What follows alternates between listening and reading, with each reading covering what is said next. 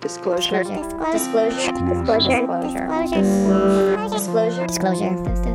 Disclosure and discovery. Brought to you by in collaboration with Presented by Hawaiian Narrative Project.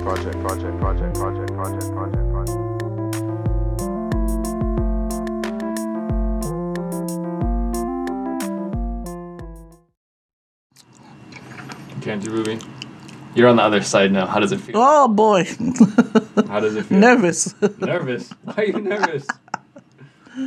Yeah, I shouldn't be nervous. Meet Auntie Ruby.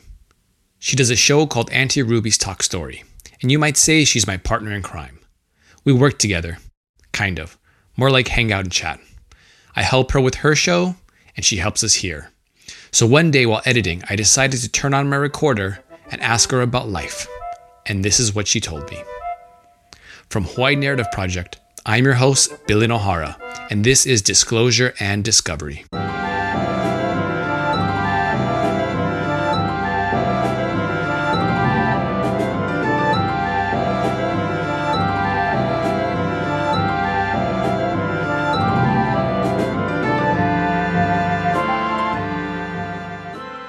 In a time with reality show weddings and elaborate video proposals, it seems like older generations have something that's rare nowadays. An honest love story. Something that starts true and remains to the end. Today, Auntie Ruby tells us how a boy she met as a youngster became the man that she married. Family of my best friend, small kid time. We live Halava housing. So Norman, my husband, comes over and visits them once in a while. And we used to play around, what is their name? Pimoku and Salcedo. That was his auntie Beatrice Salcedo. And then her 3 kids were my playmates. With 5 years between them, they didn't have many chances to mingle. She was in intermediate school while he was in high school.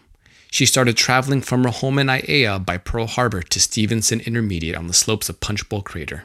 While commuting, she noticed Norman on the same bus, and when you share a routine, naturally you become friends.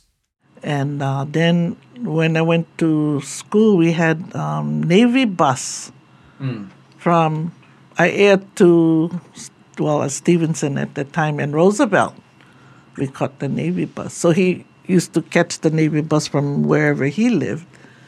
And I caught the Navy bus from where I lived. And he was at Roosevelt and I was at Stevenson. And so that's how we got further acquainted, on the bus. As time passed, Ruby continued on to Roosevelt High School and Norman went into the military. His mother asked Ruby and her friends to send letters, and Ruby was more than willing.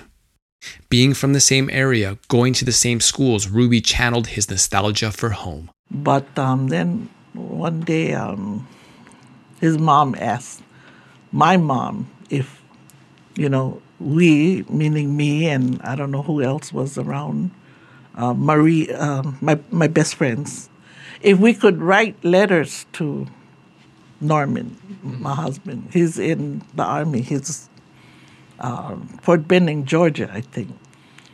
Because he's lonesome and he need, letters from home and things like that. And that was it. I love writing letters. I could write a book. But I said, I just talk about everything what's happening. And in school, we went to the same school. He loved that because he was a football player and a basketball player and a track. And I was on the Roosevelt Rough Rider newspaper staff. Okay. So it wasn't hard for me to write letter, I talk about the news in the newspaper, Roosevelt's news, family news, nothing in particular. The letter writing went from casual correspondence to a majestical tug-of-war. Letters going back and forth, a test to see who would be the first to fold. So every time I'd write 3 pages, he'd write 4. Something like that. So I'd write 6, and he'd write 7. Only 1 more page than I did. Then he started to write bigger and smaller pages. And, those writing paper books? Yeah. It's to write one whole book. I can't believe I did that, I think I did something real stupid. Cannot be toilet paper, but some kind of roll. I can't remember, but I know it was a roll. I said, okay, you want a challenge, I'm sure it was a roll, maybe a roll of what kind of paper can I write on that's a roll? Can't be toilet paper, can't be paper towel. Paper towel. I don't know what, but I did a roll of paper. He was blown away. He couldn't beat me, and he showed his friends every time, he'd tell me, oh, I showed my friends, and every time, there was mail call, his name was always called because I didn't miss a day. Even if I sent him a postcard or a short letter, I said, longer one is coming tomorrow. I'm busy right now.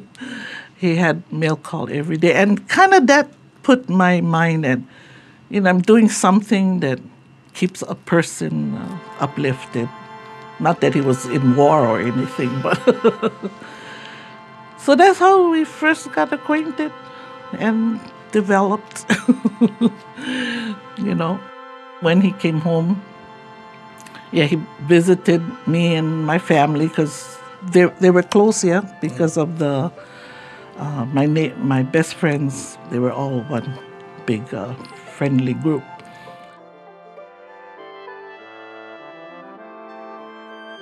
So June 56, I graduated. December 56, we got married.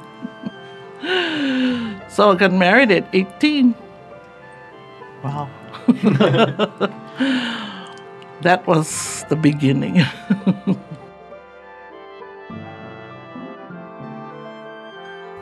Ruby and Norman were married for 56 years until he passed in 2012. Check out Auntie Ruby's Talk Story on Olelo, and if you like this show, please subscribe to it and rate it. Check us out at hawaiinarrative.org. The music on today's show is by Jared C. Baylog. Find him at alteredstateofmind.net. This is Disclosure and Discovery.